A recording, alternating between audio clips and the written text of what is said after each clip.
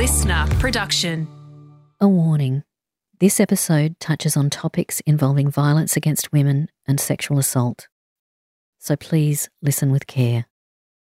The number for 1-800-RESPECT is 1-800-737732 and the number for Lifeline is 131114. Welcome to Crime Insiders Forensics. For those joining us for the first time, my name's Catherine Fox. I'm a former GP, crime author and screenwriter. I'm enthralled by forensics and have spent thousands of hours researching for books and screenplays. So I thought, why not turn my research into a podcast? Every week, you'll be joining me in discovering how forensic science is helping solve high-profile crimes in Australia and around the world. This week, how barely visible fibres on the bottom of a shoe led to the conviction of a killer. The source question is not the critical one. It's more the activity question. How and when these fibres could be transferred. Distinguished Professor Claude Roux is a pivotal figure in Australian forensic science.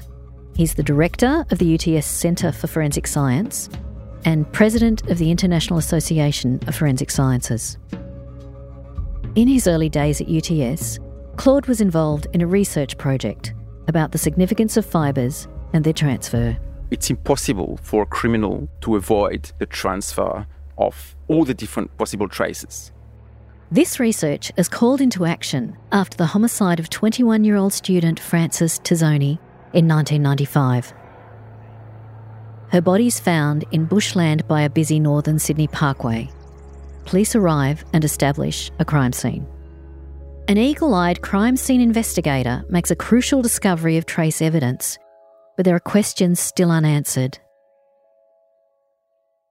The first thing I'd like to say, it's a great example of the critical aspect of crime scene work, because the crime scene investigators in this case were absolutely crucial, because if they had not found what you mean as by evidence, and I would prefer to use the term trace, that would have been lost right away. So it's just a good example that crime scene work is absolutely essential. We could do a perfect work in the laboratory, we could have the best science in the laboratory, but if we miss the first step, essentially everything may become irrelevant. Frances's body, when found, was completely clothed, including shoes. What sort of shoes was she wearing? So she was wearing lipstick boots, so kind of walking shoes with a kind of a quite coarse rubber sole. With tread marks in the sole? Yes, the typical pattern that you have in kind of walking shoes. What was the significance of those shoes that she was wearing? So the significance of these shoes were that some fibres, some textile fibres, were apparent on both shoe soles. And these fibres had been noticed right away from the crime scene investigators. So they were very visible to the naked eye? If you look for them. So yes, they are visible, but you have to think about them and you have to look for them. And to be honest, these sort of traces may be missed.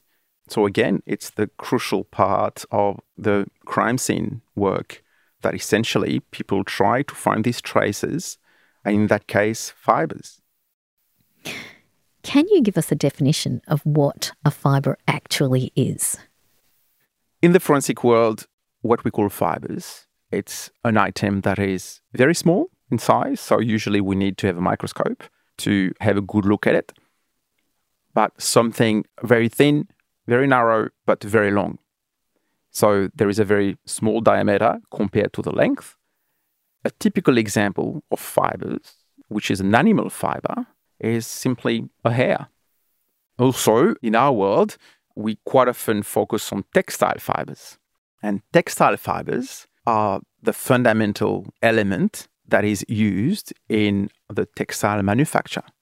So you put fibres together to have a thread or a yarn, And then these threads are put together to make a fabric. So essentially, when you pull apart your piece of textile to the extreme, you are just left with the fibers.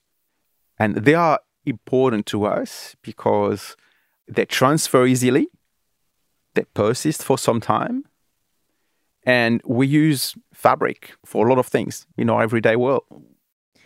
So when they find the fibers at the scene on the deceased person, I imagine if they remove the shoes, then fibers can drop off, they can be wiped off, they can just be displaced.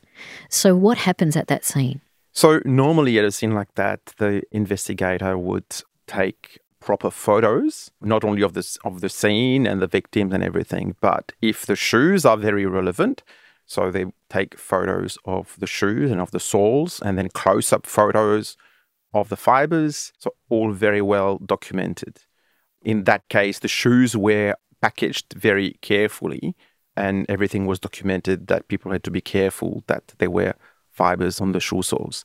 In some cases, investigators may decide to collect the fibers separately and secure the fibers separately using tweezers and collecting these fibers in folded sheets of paper, put in Ziploc bags, or there are different ways to do that. Another way that people can do, and usually that's done as the last step, is to use sticky tape. So essentially to tape a surface to make sure that we collect everything that is on that surface. Including dirt and other things as well. Including dirt, plant which matter. which again is very important because we shouldn't focus on only one trace type. So, the famous forensic scientist Edmond Locard was very clear that it's impossible for a criminal to avoid the transfer of all the different possible traces. So if a criminal tries maybe to wear gloves to avoid leaving finger marks, actually then the criminal may leave glove marks. So in this case, when the evidence was collected, what was significant about the fibres and why are fibres significant? Yeah, so very interesting question. So why fibres are significant? So I guess, there is a very easy answer. You said that the victim was clothed. Thankfully, we're not naked here, so we all have clothes. So as you know, clothes are made of fabric, and the fundamental unit of a piece of fabric are actually fibers. So we've got textile fibers. And these fibers are easily transferred for most fabrics through contacts, different types of contacts. For example, when I'm finished with this interview, you can have a look at the seat I'm on now, and you'll very likely find fibers from my pants, my jacket, that have been transferred onto that seat. Just as you would find maybe hair or skin cells or anything else. Exactly. Right. So fibers are a type of traces that are easily transferred, persist for some time, and that's an important point in that case. Persist for some time, but not indefinitely. And another thing, which again, very relevant to that case, fibers can be quite diverse. There are different types of fabric, so different types of what we call generic classes for the fibers. So the type of fibers, so say wool, cotton, etc. Even if it's only a small number of these sort of fibers, another thing that is added to it is the color. The dye. The dye. So through the analysis of the color and the type of fiber, we can already distinguish a lot of the fibers that you may find in the population. And a lot of research has found that even if you pick up a very, very common piece of garment, so you go to a very, a general store, mass-produced garment, and you use that as a reference. And then you collect fibers you find, for argument's sake, on cinema seats. And why cinema seats? Because everyone goes to the movie, you've got a good cross-section of the population. You're sitting for a while. And it's almost never clean, and so on. So you have a very good population of fibers. And you try to see whether you can find the same fibers, indistinguishable fibers, from the seat compared to that garment that has been sold, I don't know how many thousand times. You realize that this is extremely rare. So finding a fiber match, like we loosely said, by pure chance is uncommon. So how on earth do you go about analysing that fibre to have anything in the world to compare it to? In that case, it was very clear that we had a very good crime scene work. So as you mentioned, it was detected at the scene, it was secured. So it has to be recognized, then collected. And then the first step of the analysis is essentially good microscopy work, looking through a normal optical microscope with different types of magnification. And that already gives a first pre-identification of the type of fiber. For example, cotton, very, very easy to identify under the microscope.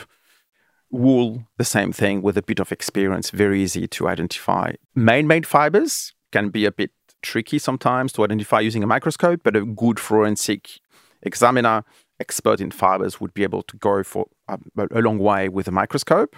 But after that, especially for man-made fibers, we've got instrumental chemical analysis that can be done. So essentially, we can analyze then the fibers further using an instrument that essentially gives a chemical signature of the fiber and will tell you, yes, this is nylon, this is polypropylene. And even more than that, can say it's not only nylon, but it can say it's a specific type of nylon. So or nylon can it be a 6, nylon 6. Okay, so they're categorized. Yeah, or even sometimes there are some bicomponent fibers, and you can even analyze both sides of the bicomponent fibers. What do you mean by that? So it's when you have two different polymers that are put together within a fiber.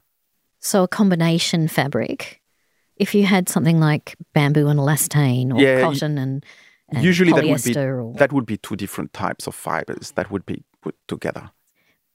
Do the fibres that shed, are they separate, or do you get the shedding of the combination of fibres? Very good question. So it's a typical defense lawyer question. And I say that because actually that was a very relevant question in that case. The short answer is not necessarily. When you have a blended fabric and you have some proportion of two types of fibers within the fabric. So say, for example, 60% polyester, 40% cotton. When there is a contact and there's a fiber transfer, it doesn't mean that you necessarily have the same proportions in the fibers after recovery. So you won't get a perfect replication as a sample. That won't happen. That won't happen for a variety of reasons. We call that phenomenon differential shedding, because the shedding is different depending on the type of fibers. So it's due to the affinity, if you want, of the fibers and the recipient surface and all the mechanics of the fiber transfer and fragmentation, and whether the fibers have scales or not, so they will more easily transfer and so on. So if you've got a fiber that is very smooth, synthetic, generally it doesn't transfer as easily as a cotton fiber that would tend to fragment through a contact. So that's one thing. The other thing as well is the proportions we are talking about are based on different things. So in a garment, normally the proportions, it's not a proportion of fibers. So it's not that you've got 60% of your fibers in your garment will be polyester and 40% cotton. It's a percentage based on the weight. So while when we do the analysis of the fibers, we are based on the fibers, we are not based on the weight. So there is a density aspect that how on earth can you then make a match? My brain's just go, there are so many variables, and how is it possible to then, what are the chances of matching fibers? Now, in this particular case, there is another aspect. So it's not all about the source, but it's also about the activity. So it's also about trying to use fibers to reconstruct what happened. So from the fibers, from the number of fibers you find, where you find them, and if you know a bit the context of the case, so you can go backwards from the fibers to what could have happened or what is likely to have happened, or to be more accurate, what proposition you can support using your fibers. How long before Frances was found could those fibres been on? She's in bushland. presumably if she walked into the bushland, what are the chances that fibres would have stayed on the shoes? So does location of where they are, and if they're inside tread or on outside, does that matter as to where on the shoe the fibres were found? Yes, that matters, and the number of them matters as well. And your question is absolutely spot on. That was the critical aspect in that case. So maybe I should tell you about how many fibers and what we found in that case, so we can maybe dig in a bit further. This is so intriguing that a simple thing like a fibre, and yet you said so many challenges face you, and yet they were critical in the conviction in this case. Yes, so what happened is there were a number of fibers found on both shoe soles. There were 26 black polyester and 5 blue polypropylene and 5 grey polypropylene fibers that were recovered from the right shoe, and 4 grey polypropylene, 7 blue polypropylene, and 24 black polyester from the left. So here the first assumption was essentially to find where these fibers could come from and have some good critical thinking. So the first question would be, what kind of fabric could leave fibers on the shoe sole? Very quickly you realize the most logical item is a carpet. So the first thing was investigative work to go around all the places where the victim had been the few days before her disappearance and see whether they could find carpets that would be similar to these fibers. So the police went to the university library, home, and so on, and they found no similar fibers in her environment. Now, because of the police work, a person of interest was identified, her ex-boyfriend. And this person of interest owned a 1991 Honda CRX. And there were carpets in this vehicle. So some samples from that carpet were taken and analyzed, and they applied the same analytical scheme to the fibers that were found on the shoe sole. And what they found were that they couldn't discriminate the fibers from the car carpet to the fibers found on the shoe soles. So essentially the car carpet was made of 60% grey polypropylene, 15% blue polypropylene, and 25% black polyester. So you can see we have again these black polyester, blue polypropylene, and grey polypropylene. And this particular carpet was manufactured in Japan and was only used in 1990 and 1991 Honda CRX vehicles. And 296 of these vehicles had been sold in Australia. That affidavits we obtained from the owners of 291 of these cars, each claiming not to have been in the area where the deceased was found from the 29th of March to the 2nd of April 1995. So all of those owners signed affidavits saying, I'm not there, I wasn't there. Yes, only 5 vehicles were unaccounted for, one of which was the suspect's vehicle. So interestingly, in this case, the defense had an expert who came and put a question mark around exactly this question of differential shedding. Because if you've been, you've paid attention to what I was saying, the proportions you have of the 3 different types of fibers between the number of fibers on the shoe soles and was in the carpet, they do not match. So that was used by an expert from the defense saying these fibers cannot come from that carpet because the proportions are not the same. And as a forensic scientist, you know that you have to account for this phenomenon of differential shedding. How do you?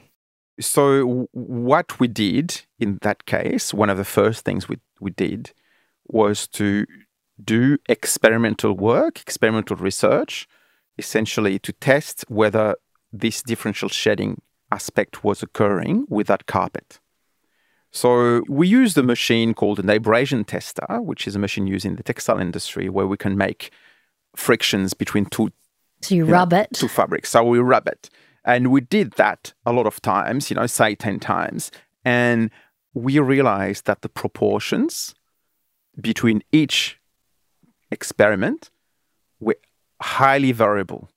So in one case, we may have the grey polypropylene as the most common type of fibre transferred. In another case, that would be the black polyester. So you didn't confirm the defendant's scientists saying there's no way this can come from the carpet. What you did was reaffirm that it could have come from that carpet. Yeah, what we did, essentially, that argument saying that the proportions are different, hence it cannot come from that carpet, what we showed is it's impossible to make an inference based on these proportions because every transfer experiment may lead to different types of proportions. So that removed some of the doubt about the origin of the fibres. Yes, exactly. That removed that in relation to the various proportions of fibres being transferred. It's an argument that we can rule out.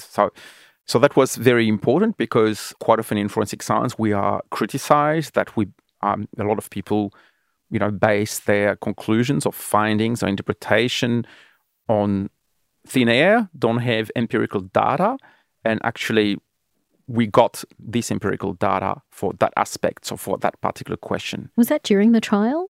Yes, that's correct.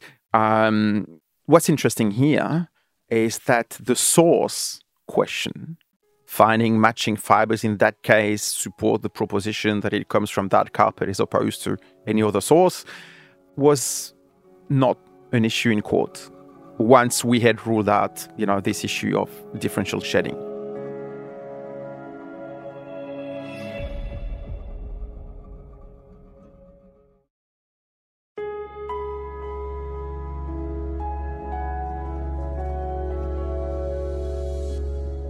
So if the defence is accepting that those fibres did come from his car, presumably they're using the defence that, well, of course she'd been in his car, so you wouldn't be surprised if she'd left fingerprints in his car or his clothing or his car seat was on her clothing as well, fibres from that. So presumably they would then try and argue that those fibres had been on those shoes for a while. Exactly. Said he hadn't seen her for at least 6 weeks or something like that.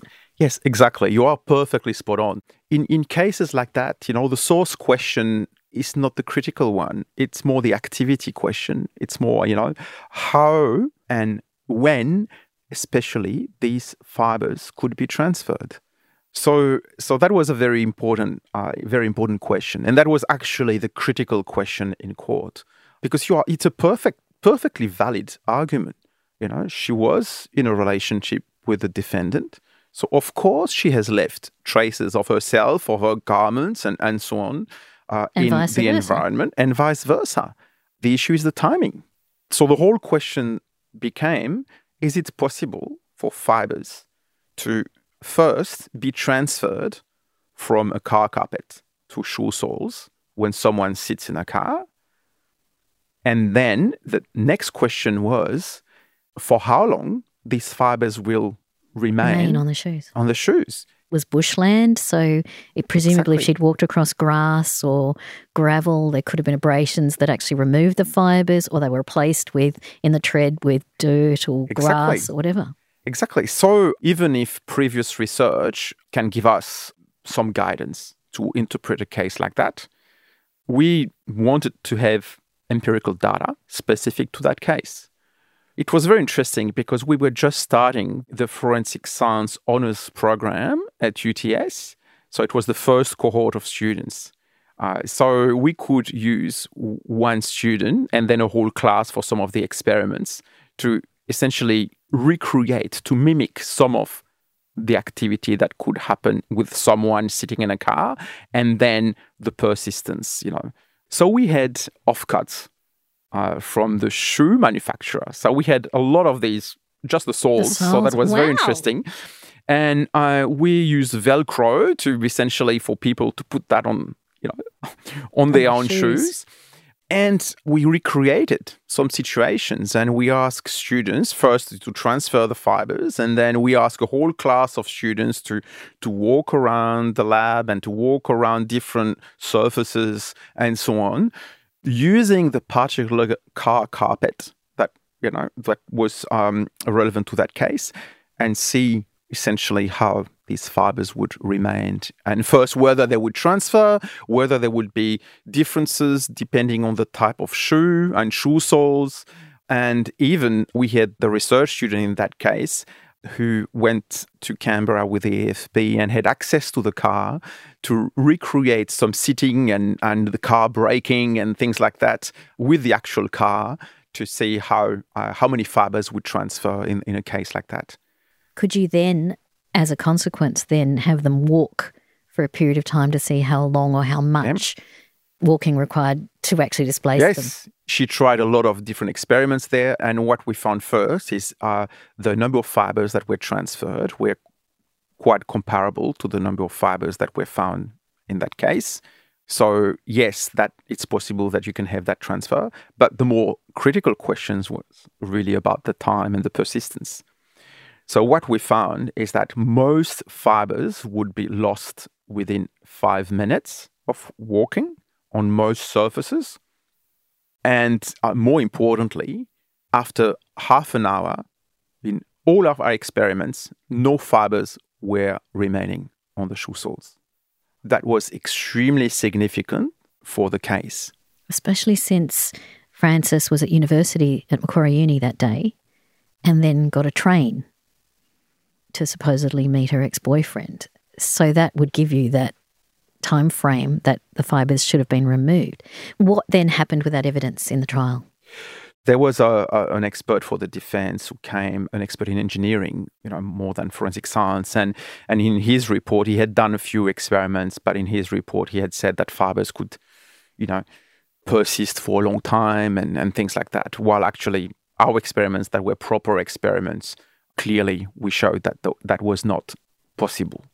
Yeah, so these fibers, and especially when it's combined with this notion that fibers are not going to persist for long on shoe soles for someone alive and walking, were absolutely critical in that case. And that was the only forensic evidence. Everything else in the case was circumstantial. Yeah. The case then, the prosecutors have a circumstantial case against the ex-boyfriend because he, of course, denies having seen the victim for 6 weeks and claimed he was at work. People at work said he'd left work. There was no one to corroborate his version of events. So again, it's all circumstantial. And they had a possible motive because she'd rejected him and he'd allegedly already tried to solicit someone to kill her. They still need evidence. You need motive, means, opportunity, but you also need to tie that person. So your evidence and your findings were absolutely critical in this case.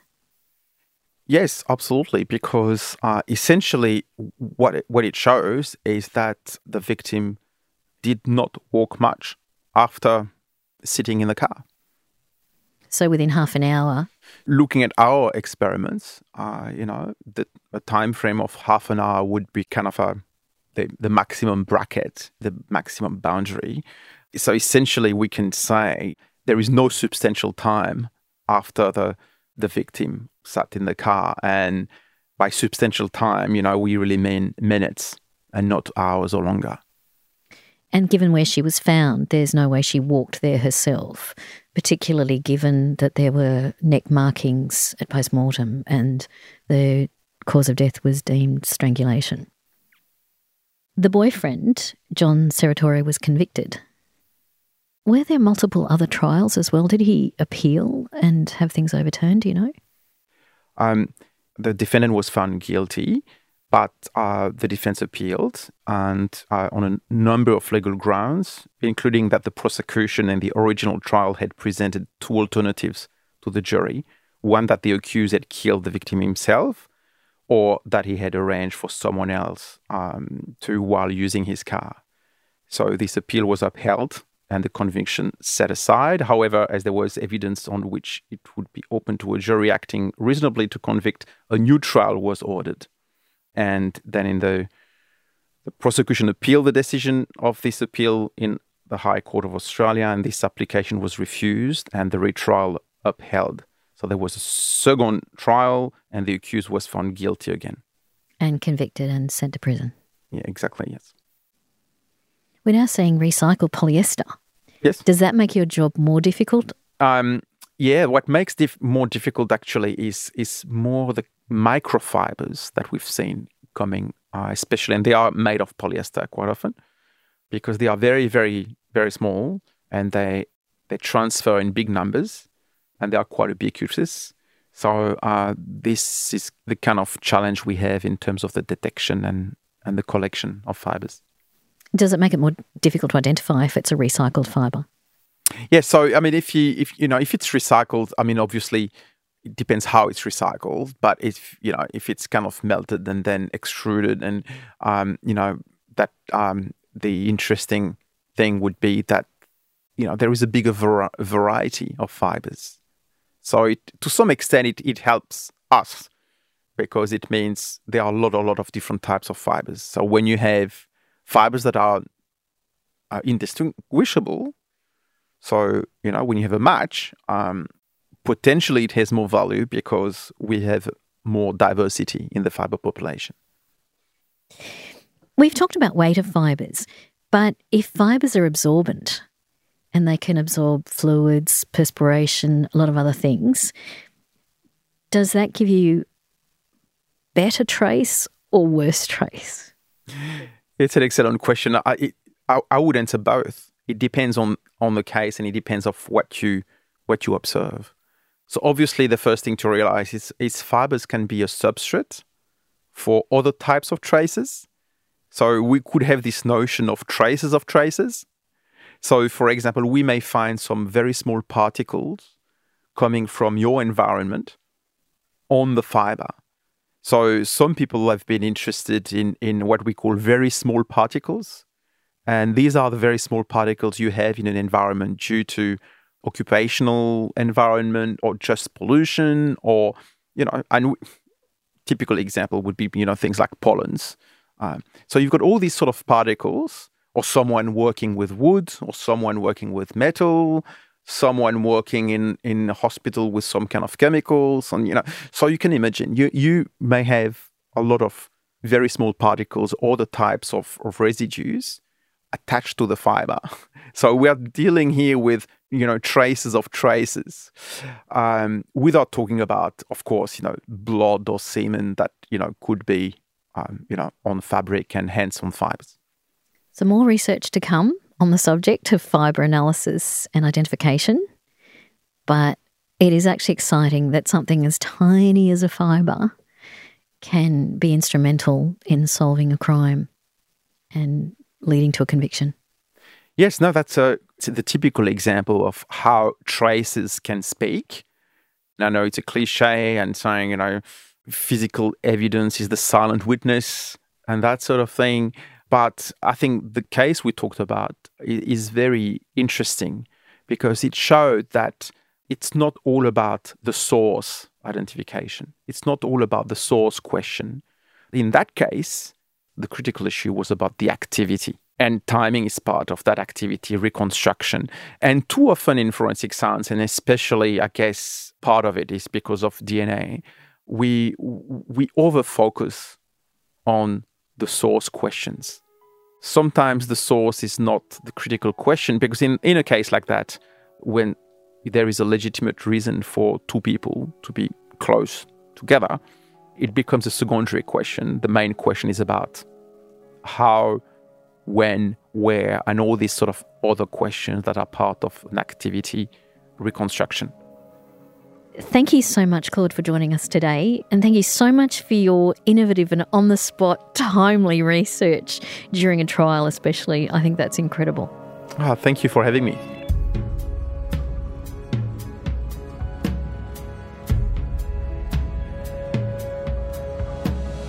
Crime Insiders Forensics is a listener original production. It's hosted by me, Catherine Fox, and is produced by Ed Gooden. Sound design and imaging is by Link Kelly.